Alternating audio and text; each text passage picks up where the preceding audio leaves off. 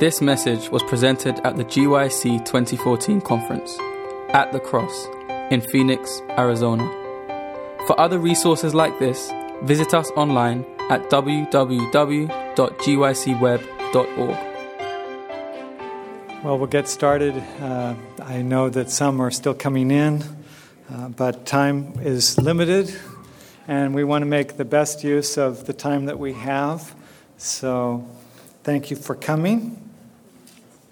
We had quite a wonderful first hour looking at Hebrews chapters 1 and 2, and we're going to move on beginning into chapters 3 and 4 in this seminar. Let's just, before we begin, let's bow our heads for prayer. Loving Father, thank you so much for Jesus, the Word made flesh, who dwelt among us, who lives for us today at your right hand. Bless us as we study your word. Guide us in this seminar this morning. In Jesus' name we pray. Amen. In our first seminar, just by way of the briefest summary, we found that it was essential, the cross was essential for saving us because only one who is equal with God, vertically reaching his throne, and one who is horizontal, fully human, could touch our humanity and experience our temptations, could sympathize with us. Only one who is fully divine, fully human, could save us. And this is the Savior that we have. As we come to Hebrews chapter 3, it again begins with Jesus. Hebrews chapter 3. Therefore, holy brethren, partakers of the heavenly calling, consider the apostle and high priest of our confession. We'll deal with that more in seminar 3 about leadership. We'll come back to these verses in chapter 3. Consider the apostle and high priest of our confession, Christ Jesus, who was faithful to him who appointed him, as Moses also was faithful in all his house. For this one has been counted worthy of more glory than Moses, inasmuch as he who built the house, that is, Jesus is the creator, of course, he who built the house has more honor than the house. For every house is built by someone, but he who built all things is God. And Moses indeed was faithful in all his house as a servant, for a testimony of those things which would be spoken afterward. But Christ as a son over his own house, whose house we are, if we hold fast the confidence and the rejoicing of the hope firm to the end. So, as Moses was leader of the house of Israel, Jesus now is leader and head of the house of New Israel. Yet, as Paul says here, Jesus has more honor than Moses, just as the one who made the house has more honor than the house. Moses didn't create Israel. God created Israel. God brought it into existence through the Exodus, bringing them out of Egypt, leading them into the promised land, leading them through the wilderness. And as Paul says in 1 Corinthians 10, it was Jesus who led them. It was Jesus who was that rock in the wilderness with them. Why is this important for us to know? Why does Hebrews talk about it at this point? Because like Moses, Jesus is leading his people, he's leading us through the wilderness of this sinful planet to the heavenly Canaan.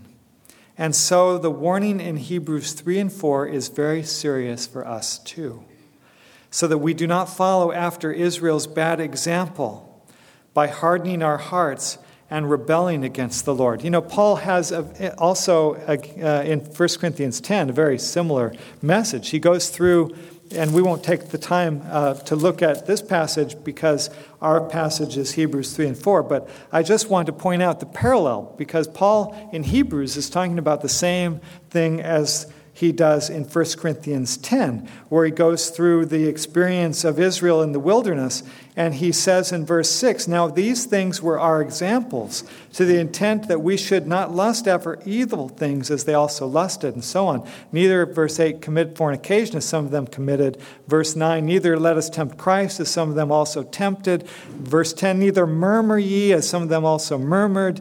Verse 11, "Now all these things happened unto them for examples, and they are written for our admonition, upon whom the ends of the world are come." So, what was written then about their experience in the wilderness is instructive for us, upon whom the ends of the world are come. This is the same message as in Hebrews chapter 3 and 4. And the warning here is very serious. Now, you might think, well, we wouldn't make the same mistakes as Israel did. Surely we have their example to learn from. We see their experience and what it led to. And more than that, we have more than they had. We have the New Testament. We have Jesus and his life and his word through his apostles. The one thing we learn from history is we don't learn from history. The one thing we learn from history is we don't learn from history. Any historian will tell you that. We may, if we are not careful, repeat the mistakes Israel made. In fact, it's already happened to a certain extent, we could say, because we are still here.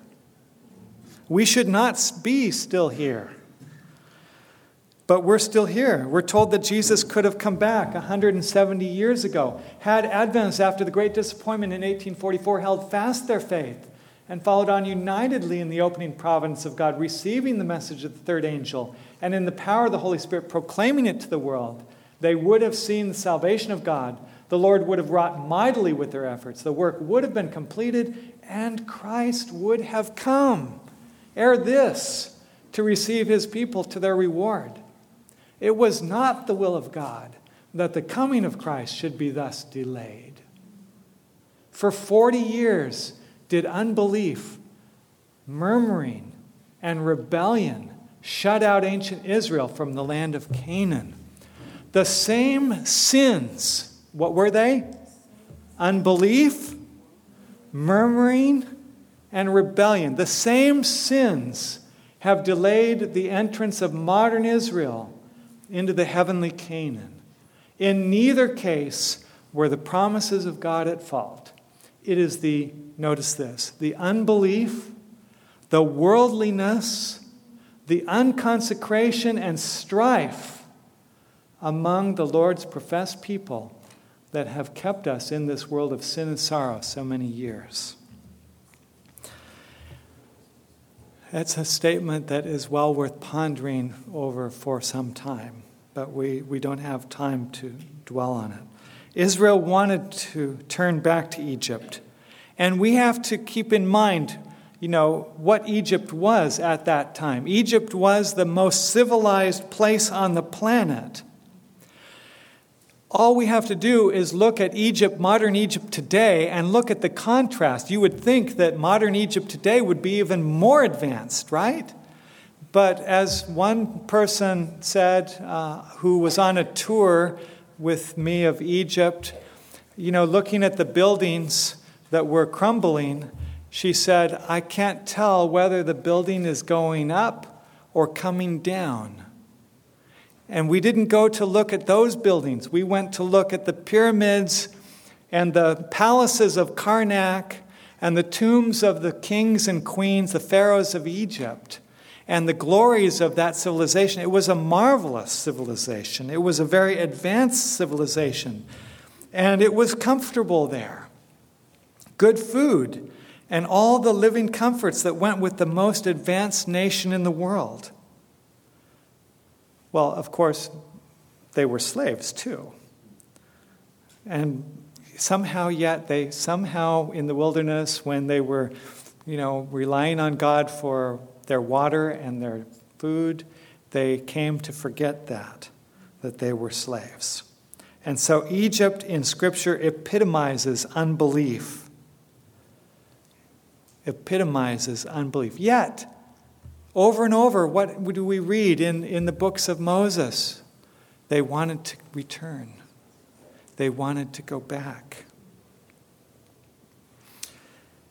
And so Hebrews, by contrast, encourages us to hold our confidence firm and steadfast to the end. Verse 6, but if we hold fast the confidence and rejoice in the hope, firm unto the end. Verse 14, for we are made partakers of Christ if we hold the beginning of our confidence steadfast to the end. Now, how do we do that? How do we do that? How can we avoid following the misguided example of Israel? Fourth volume of the Testimonies, page 150. Thus, they manifested their disrespect for God and for the leaders he had appointed to conduct them. They took matters into their own hands, feeling themselves confident to manage their affairs without divine aid.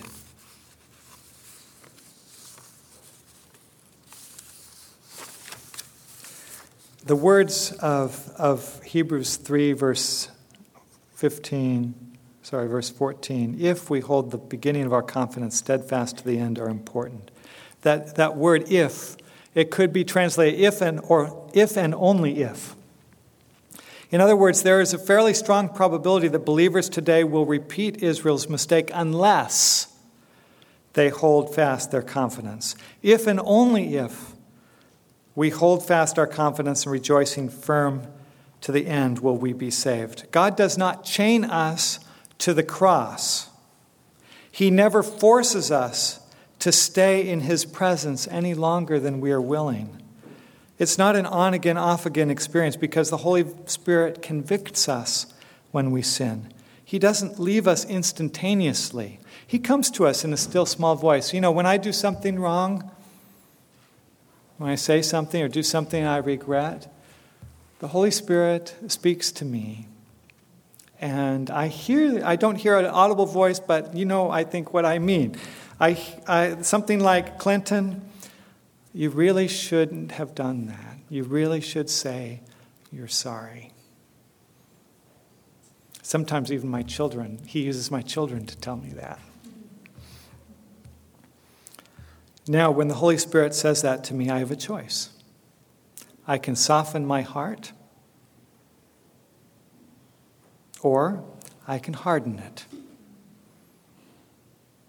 I can refuse. If I refuse to listen to the Holy Spirit, then I am bordering on rebellion, and my Christian experience will begin to disappear. It's important to listen when the Holy Spirit speaks to us. Notice that it is, in fact, the Holy Spirit that is, and his speaking that is focused on here in Hebrews 3. In verse 7, where Psalm 95 is quoted, therefore, as the Holy Spirit says, this is not just a psalm for long ago Israel. They're dead and gone, but the Holy Spirit is speaking through Psalm 95. It's emphasized by the present tense in Greek, not as the Holy Spirit said, but says. And the fact that this is still the Holy Spirit speaking present now, today, significance is also emphasized by reference to this generation here in this passage. Psalm 95 refers to that generation. We would go back to the passage he's quoting here. But when he quotes it, he says the word actually is this generation in Greek, an expression used 20 times in the New Testament, besides its use here. And every time, always when this expression, this generation, is used in the New Testament, it refers to the generation that rejected Jesus and that was going to perish in the destruction of Jerusalem by Rome in AD 70. And so there's a strong warning here not to follow the example of those who perished in the wilderness at the time of Moses. And we could probably recall, by the way, that this was written just a few years before 70, probably. Just almost 40 years since Jesus died on the cross and gave these warnings to Israel about this generation. Just the 40 years was about up. And there's a strong warning here not to follow the example of those who perished in the wilderness at the time of Moses, who wandered in the wilderness for 40 years. And an even stronger warning not to join the generation that was doomed to destruction because they rejected Jesus. There's a parallel, in other words, between the generation of the time of Moses, wandering in the wilderness for 40 years, that generation that perished, and the generation that rejected Jesus then and was destroyed when Jerusalem was destroyed by Rome. And interestingly, if we would study carefully Matthew 24, where Jesus predicts the destruction of Jerusalem, he uses that same image as a type, the coming destruction, 40 years ahead of time. He's pointing forward, but he uses that to point forward to the destruction of the world just before and at the time of his coming, and the events that immediately precede it. So he's drawing a parallel. Jesus draws a parallel in Matthew 24 between the destruction in 70 and the end of the world. Here in Hebrews 3, we have a parallel of the wilderness generation with those that Jesus is speaking to and warning of the destruction. And of course, we can understand that it applies even more to us today.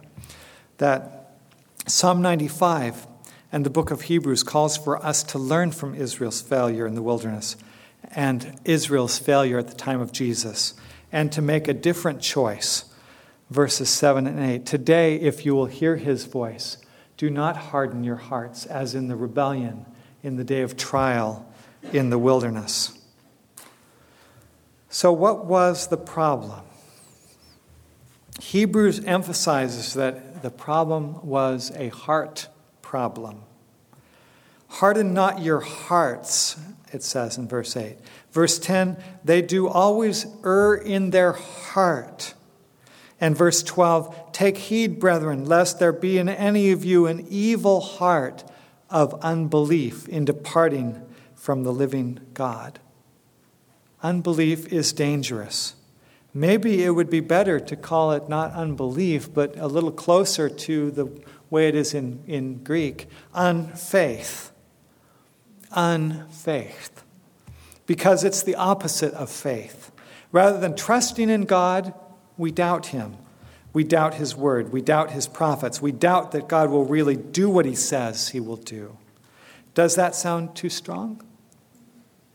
Israel, instead of putting their faith in God's promise and obeying his word, from a heart filled with love for how he saved them from bondage, complained and rebelled.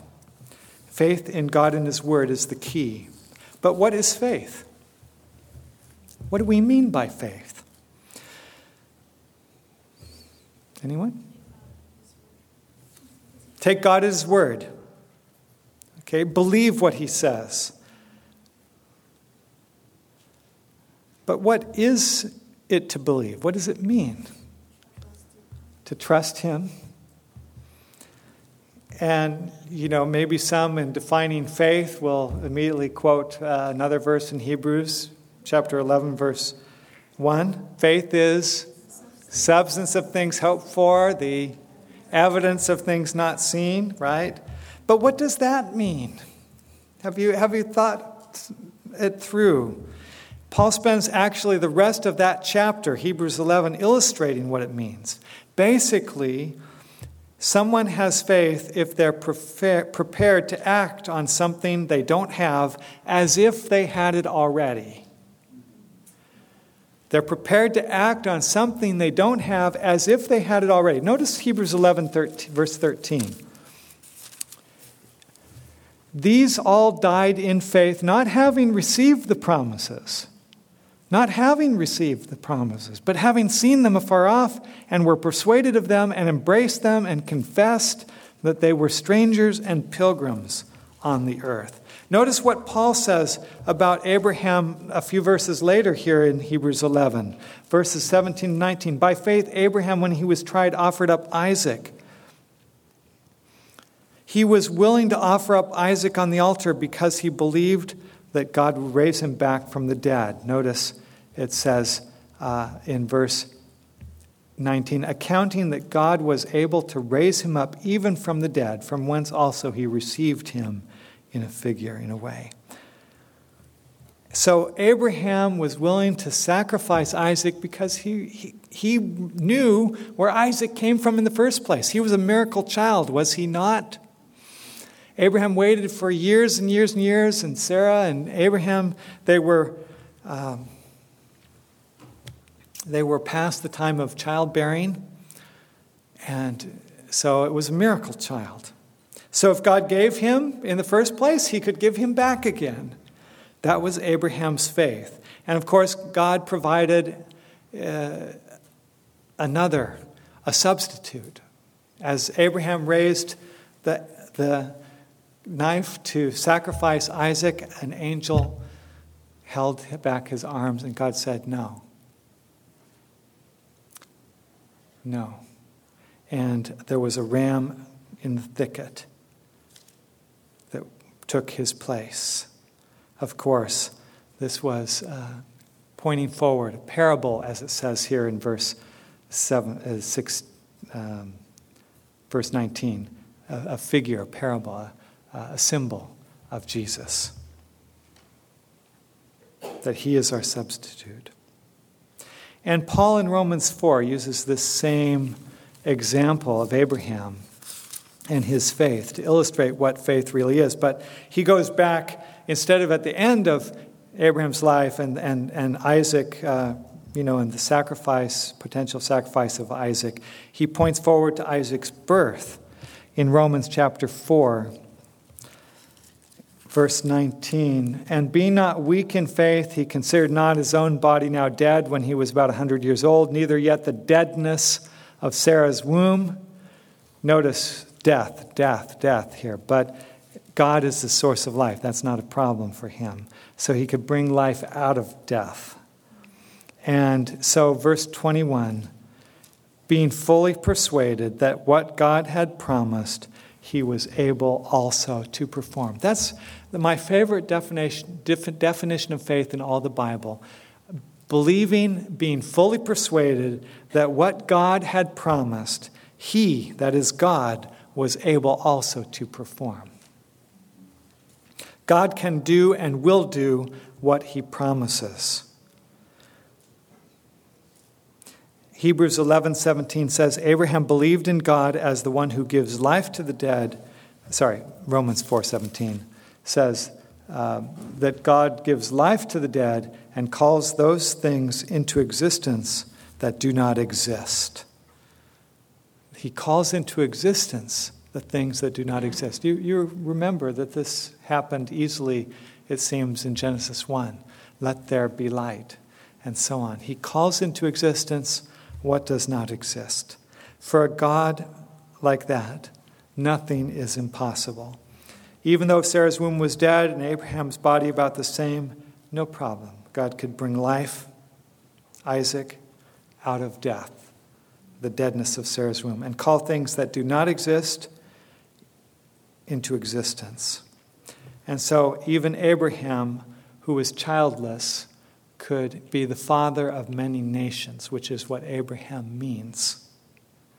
The father of many nations. The father of all who believe, as Paul says here in Romans 4. This is who he is. The nations, all of us who believe as Abraham believed. So, when we go back to the experience of Israel in the wilderness, when they came to Kadesh Barnea, facing the giants, no problem, right? Cities reaching to heaven, they can come crumbling down. All that is needed is faith, being fully persuaded that what God had promised, he was able also to perform. It doesn't depend on us. It depends on Him. Doubt hardens our hearts. Faith allows the Holy Spirit to soften them and mold them into instruments God can use. Coming back to Hebrews, the warning in chapter 3, verse 13 is very important. It says, "But exhort one another daily while it is called today." While it is called today. We need to realize that we really don't know how long today will last.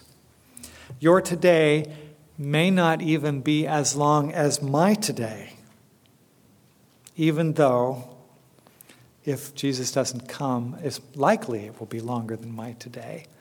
But it may not be. And so we should encourage one another, and we should not allow our hearts to be hardened by sin. Sin hardens our hearts. Sin is deceitful. Notice it talks about the deceitfulness of sin at the end of verse 13. Sin is deceitful in at least two ways. Number one, it distorts our view of truth. And a distorted view of truth hardens our hearts because we cannot understand it anymore. And that's why truth is vitally important. Wrong ideas will lead us down the wrong path, making it harder and harder for us to find our way back. That is why Israel failed at Kadesh Barnea. They believed Satan's lies, that the giants in the land were stronger than God, and that the high-walled cities were really invincible. Number two, sin is deceitful because it silences the voice of the Spirit so that we don't even hear the truth anymore. We may have issues in our life that the Spirit is deeply speaking to us about, and yet unable to correct us on because we no longer hear His voice. Both of these effects, a distorted view of truth and issues in our life, tend to harden our heart because the Spirit and truth no longer affect us as they should. Really resting in the cross means believing what God tells us in His Word. And to do that, we have to spend time there. We have to spend time there. It also means trusting in God and His power, not our own, to overcome sin and reject the lies that sin tells us. The word used to describe the heart as hardened in Greek, the word is skleruno. It means to be stubborn and obstinate, especially with regard to the truth. To be stubborn and obstinate, especially in regards to the truth. The Israelites had seen God's power. They had experienced His miraculous deliverance at the Red Sea. They had seen miracle after miracle, day after day, with the manna falling from heaven. They knew His power. They had the pillar of cloud by day and the pillar of fire by night. Yet, they doubted, they distrusted, and they rebelled. Their hearts were hardened. It sounds harsh, but are we any different? How different are we? In actual fact, our future possession of the promised land is far more secure than Israel's was because Jesus has already gained it in our behalf. That was a point made very strongly in our first seminar, that Jesus is equal with God, chapter 1, heir of all things, and He's made purification for sins by His death, by His sacrifice. And He has gained the salvation for us through being fully God and fully human. And that's why He is Son of God and Son of Man. He's earned the right, won the dominion back that Adam lost. He won the inheritance back in order that we might be heirs with Him. By identifying ourselves with Him by faith, we gain the right to share His inheritance and share His victory. He has overcome sin and death, entered the heavenly inheritance already as our forerunner. And this is the point that Hebrews chapter 6, verses 19 and 20, he says, has gone within the veil, Our hope goes within the veil, whether the forerunner for us has entered. And that's something we will look at more in Seminar 5. But we have not come into the possession of our inheritance yet. As Hebrews 1:14 points out, the angels are appointed to minister to Christ's followers who will inherit salvation. Hebrews 1 again. And in chapter 9, verse 15, it calls it an eternal inheritance. And in Hebrews 11, we have this long list of faithful. Of those, faithful means, of course, those who have faith. That they desire a heavenly country, verse 16 of Hebrews 11. They look forward to entering the city which has foundations, whose builder and maker is God, Hebrews 11, verse 10. Hebrews explains why we haven't received this inheritance. Because we have not followed Jesus all the way to the end of the journey. Like Israel, we have arrived at the borders of the promised land. And we seem to be in a holding pattern there. We have not yet entered into the promised land because we have not fully entered God's rest, according to Hebrews 3 and 4. We're still halting between two opinions. Shall we enter in or shall we stay here? And in fact, I think we have to face it. There are things in this world that are attractive to us, that allure us. I've heard people say that there are certain things that they would like to do before Jesus comes, some experiences they would like to have, some things they would like to enjoy. Maybe, you fill in the blank. What is it? But I think that that's why Jesus spoke of heaven so concretely and clearly. And we see, especially in the book of Revelation, very clear picture of what heaven is like. Jesus said that we would be like the angels, too, in heaven. That we'd not be marrying and giving in marriage and having children as we do here. Mark chapter 12, verse 25, and other parallel passages. So we don't know all the details of what heaven is like. We know that the relationships we have there will be even better than the relationships we have here. We want to be ready for Jesus to come, but we might also have a list of things to do before that day arrives, things we'd like to try and experience. Now, probably none of you have ever had that thought here. Maybe, I'm not speaking to the right group of people. But we have no idea. We have really no idea, no concept of what heaven is like. One of the most beautiful passages in the book Great Controversy is where Ellen White describes so beautifully the new earth. And she says, it can be known only by those who behold it. She beheld it. She saw it. She wished, Lord, let me stay here. You remember, she didn't want to be taken out of vision. She didn't came back to this dark world. There, Great Controversy, page 677. There, the grandest enterprises may be carried forward, the loftiest aspirations reached, the highest ambitions realized, and still there will arise new heights to surmount, new wonders to admire, new truths to comprehend. Fresh objects to call forth the powers of mind and soul and body. What a beautiful, beautiful picture. We don't become perfect instantaneously. Even when Jesus comes, yes, he transforms this sinful body to be like his glorious body, but, perfection is a pathway. It begins here already. We follow Jesus' path. And it continues after we're in heaven and on the new earth. Still there will arise new heights to surmount, new wonders to admire, new truths to comprehend. She also says in the same context, the more men learn of God, the greater will be admiration of his character. Isn't it true? Imagine when we see him face to face, what it will be like. We need to keep in mind these images of what the heaven is that we seek if we really want to go there and if we really want to enter. This is what Hebrews is saying, that we need our hearts transformed. The problem Israel faced is summarized in chapter 4, verse 2. For to us the gospel was preached as well as unto them, but the word which they heard did not profit them, not being mixed with faith in those that heard it. They had the word.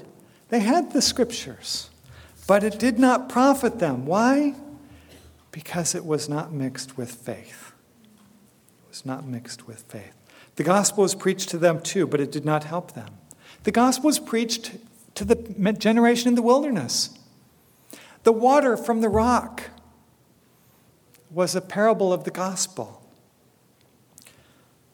The manna that came day by day was a parable of the gospel, as Jesus makes clear in John chapter 6. The bread from heaven, but they didn't comprehend it. It was not mixed with faith. They didn't enter God's rest. But the good news is, as Hebrews 4 verse 1 tells us, is that the promise remains for us, that we can enter that rest. The assurance that we can enter is still available. And he makes the appeal today in verse 7. Again, he limits a certain day, saying in David, today, chapter 4, verse 7, after so long a time, as it is said, today, if you will hear his voice, harden not your hearts. The conclusion follows in verse 9. There remains, therefore, a rest for the people of God. Now, this is not just any rest. In fact, it's a very special word used here. It's used only here in the whole New Testament. The word for rest in Greek is sabbatismos. Sabbatismos. You hear the word Sabbath there? It means the keeping of a Sabbath or a Sabbath rest. It's specifically focusing on the Sabbath of the seventh day weekly Sabbath, because verse 4 mentions specifically the seventh day. God did rest the seventh day from all his works. And we know that it is still valid because Hebrews quotes Psalm 95, urging us to enter that rest today. So Hebrews 4 focuses on the spiritual significance of the Sabbath. Now, some people try to say, well, we can, it's the principle of rest, 1 day in 7. But that is never the way God's law works. He always goes to the heart of the matter. It's not just a matter of our outward observance, but our attitude in our hearts toward the law that counts. Really having faith and acting on that faith. God's commands always reach to the heart because that's where real obedience begins. It begins here. It begins in our hearts. That was Jesus' focus in the Sermon on the Mount, right? When he said, if someone is angry with his brother, what? He's already murdered him in his heart. If someone lusts after a woman, what? He's already committed adultery. Similarly, we can only really keep the Sabbath on the outside if we have entered God's rest on the inside, in our hearts. It doesn't negate keeping the Sabbath any more than not lusting. How can you not lust after someone and yet commit adultery? It's not possible. You can't murder someone and not hate them. They go together. And so there's a connection between the outward and the inward obedience. The Sabbath is God's gift to us to draw us back to Eden so that we can know God and draw closer to him. It's designed to prepare us and others to see him face to face. This was, for me, ever since I became a Seventh-day Adventist, and I shared in the previous seminar how that happened. I was not a Christian, I was an atheist. But for me, the Sabbath has always been a very special gift because it's a gift of time with God, to know him better, to study his word, to pray, to read the wonderful writings of the spirit of prophecy that we have to draw closer to him. And so it's designed, the Sabbath is designed to prepare us for heaven. That's why there is a re-emphasis in the last days on the Sabbath. Hello? That is why in Revelation 13 and 14 it emphasizes that, the mark of the beast on the one hand and the seal of God, the 144,000 on the other. That it is in the end time that the Sabbath is an issue. Why? Because we are preparing for heaven. We're preparing for eternity. Sabbath must be in our hearts. The Sabbath message is the last day message. And it's all about face-to-face fellowship with God like in Eden so that we can see him face-to-face when he comes. God gave the Sabbath to Adam and Eve to teach the same lesson, that rest comes first. Notice, when Adam and Eve were created, what came next? You have the sixth day creation, the animals and so on, and Adam is made from the dust of the ground. He notices, that there's, two of every kind of animal, but he looks around, he doesn't see anyone like him. God, has him name the animals just so he comes to this realization, and then he puts them to sleep, and he creates Eve. And then what happens? That's the sixth day, right? What's next? Day 7, the seventh day, the Sabbath. The first full day that Adam and Eve have is not a day of work, it's a day of rest. That is why Jesus said the Sabbath was made for man. It's the only thing that was made after Adam and Eve were made is the Sabbath. It was the only thing made. It's made for man. It's to teach us that rest comes first. We must know Jesus and the rest he gives us. Then, as we put our faith in him, we can enter into the rest. Only then are we ready to live for him and work for him in the right way. Resting in Jesus, resting in faith in what he has done, his recreative work to make us new enables us to live for him in accordance with his law. Now, the message and mission of the Seventh-day Adventist Church is inseparable, unity. As we look at our church history, we can see some important and valuable lessons. We're told we have nothing to fear for the future except as what? We forget the way the Lord has led us and his teaching in our past history. Our history as Seventh-day Adventists is a lesson book for us. And to some, what I'm about to say next may seem a little surprising, but I'll say it anyway. It is not centered in the cross. It is centered in the three angels' messages and the Revelation 14 commission that he has given us. It's centered in Christ, who is coming again. He's no longer there. He's no longer on the cross. He is at God's right hand, ministering as our high priest in the heavenly sanctuary and coming again.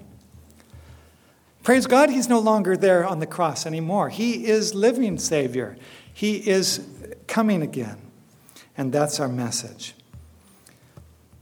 Our pioneers saw that God had intervened to raise up this end-time movement, to proclaim the same message as was given by John the Baptist, prepare the way of the Lord. And I have a handout. Some of you who were in the first seminar maybe have received it already. If so, can I have a couple of volunteers to help distribute those who haven't received it yet? It's a handout that is an article from Ellen White's in 1890 Review and Herald that I think is really, really important. And I'm making reference to it throughout these seminars. And so I'll wait a moment until you have received it.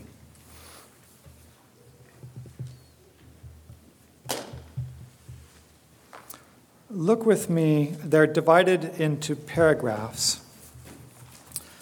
And notice on page 2, paragraph 11. Page 2, paragraph 11. John was called to do a special work. He was to prepare the way of the Lord, to make straight his paths. The Lord did not send him to the school of the prophets and rabbis. He took him away from the assemblies of men to the desert, that he might learn of nature and nature's God. God did not desire him to have the mold of the priests and rulers. He was called to do a special work. The Lord gave him his message. Did he go to the priests and rulers and ask if he might proclaim his message? No. God put him away from them, that he might be influenced by their spirit, not be influenced by their spirit and teaching. He was the voice of one crying in the wilderness, prepare ye the way of the Lord, make straight in the desert a highway for our God. Skipping a couple of lines. This is the very message that must be given to our people.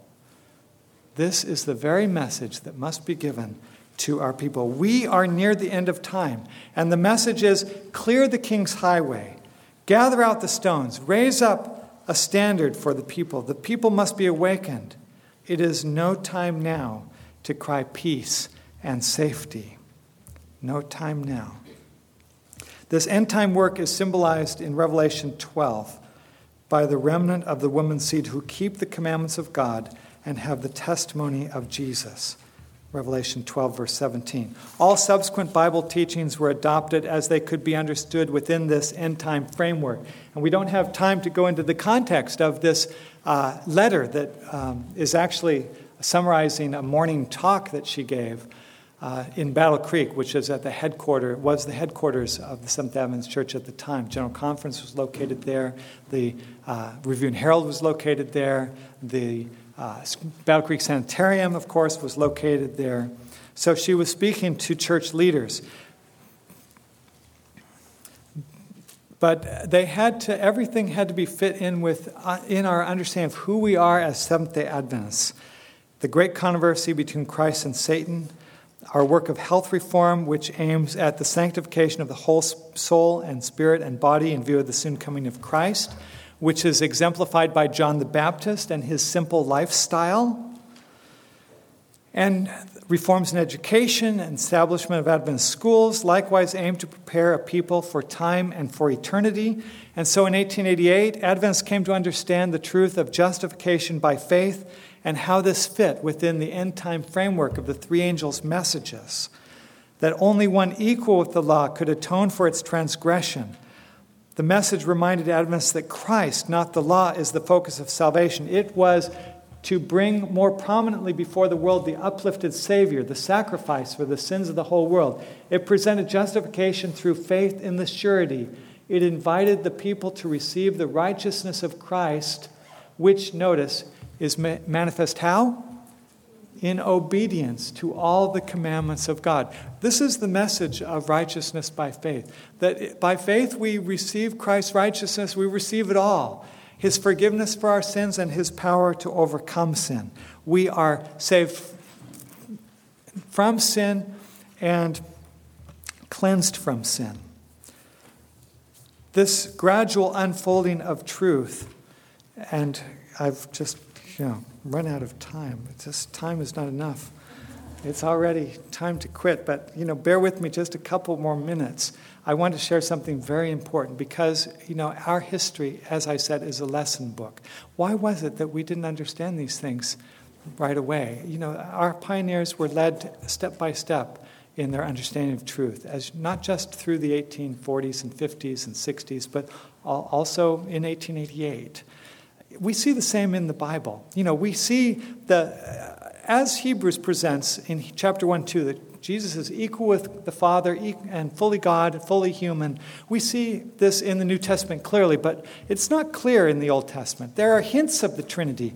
In Genesis 1, God says, "Let us make man in our image." And Isaiah, when he's called to be a prophet, he's in vision, caught up into the heavenly sanctuary, and God says, "Whom shall we send? And whom shall I send? Who will go for us?"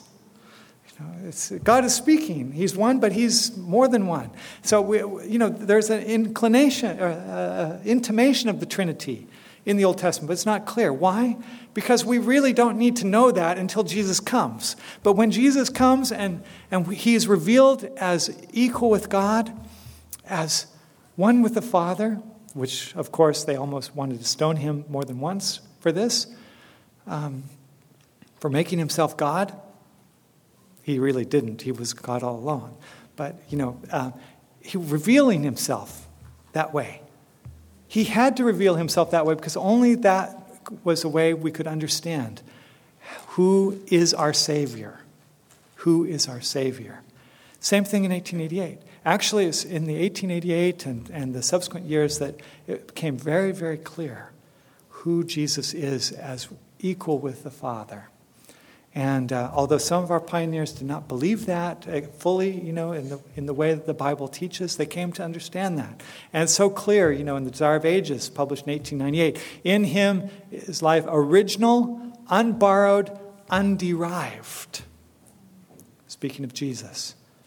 Life original, unborrowed, underived. So it was unfolded clearly in order that we might know who it is that came to save us. And actually the work of the Holy Spirit and the latter rain and the outpouring of the Holy Spirit. The statements that we read about this come predominantly from the 1890s because it's the message of righteousness by faith, Ellen White says, that is the light that is to lighten the whole earth with its glory. It's a revelation. The last message of mercy to be given to the world is a revelation, of God's character of love, Christ's object lessons. It is, Revelation 18 is where we see the earth lightened with God's glory through the outpouring of the Holy Spirit. She says in Desire of Ages, page 671, it's the mighty agency of the third person of the Godhead who makes effectual the work Jesus accomplished on the cross. In other words, just as the apostles came to understand the nature of the Trinity through Christ's work of salvation and the outpouring of the Holy Spirit, because we only see that, actually, the Spirit revealed toward the end of Jesus' ministry. John chapter 14 to 16, he opens to them the work of the Holy Spirit because they are to be baptized with the Holy Spirit soon. So he reveals it when they need to know it. And so, also in our history, the same thing. The connection of justification by faith with our commission in Revelation 14 and the need of the Holy Spirit to fulfill that commission came very prominently. And we still need to understand it. The fact that we haven't understood it is why we are still here. We haven't understood it fully is why we are still here. Why has God raised up this movement? Why has he raised us up at the end of time? To prepare the world for Christ's second coming. And we do it by resting in God's work. Resting means believing that what God has promised, he is able also to perform. It's not our work, it's his work. It's not our power, it's his power that will finish his work. This is what it means to really rest in the cross. Well, our time is over. You've been very patient. I don't have time to finish the PowerPoint, but let's bow our heads for prayer. Father in heaven, thank you for your word. Bless us as we continue our study of Hebrews in the afternoon. In Jesus' name, amen. This message was recorded at the GYC 2014 conference at the Cross in Phoenix, Arizona. GYC, a supporting ministry of the Seventh-day Adventist Church, seeks to inspire young people to be Bible-based, Christ-centered, and soul-winning Christians. To download or purchase other resources like this, visit us online at www.gycweb.org.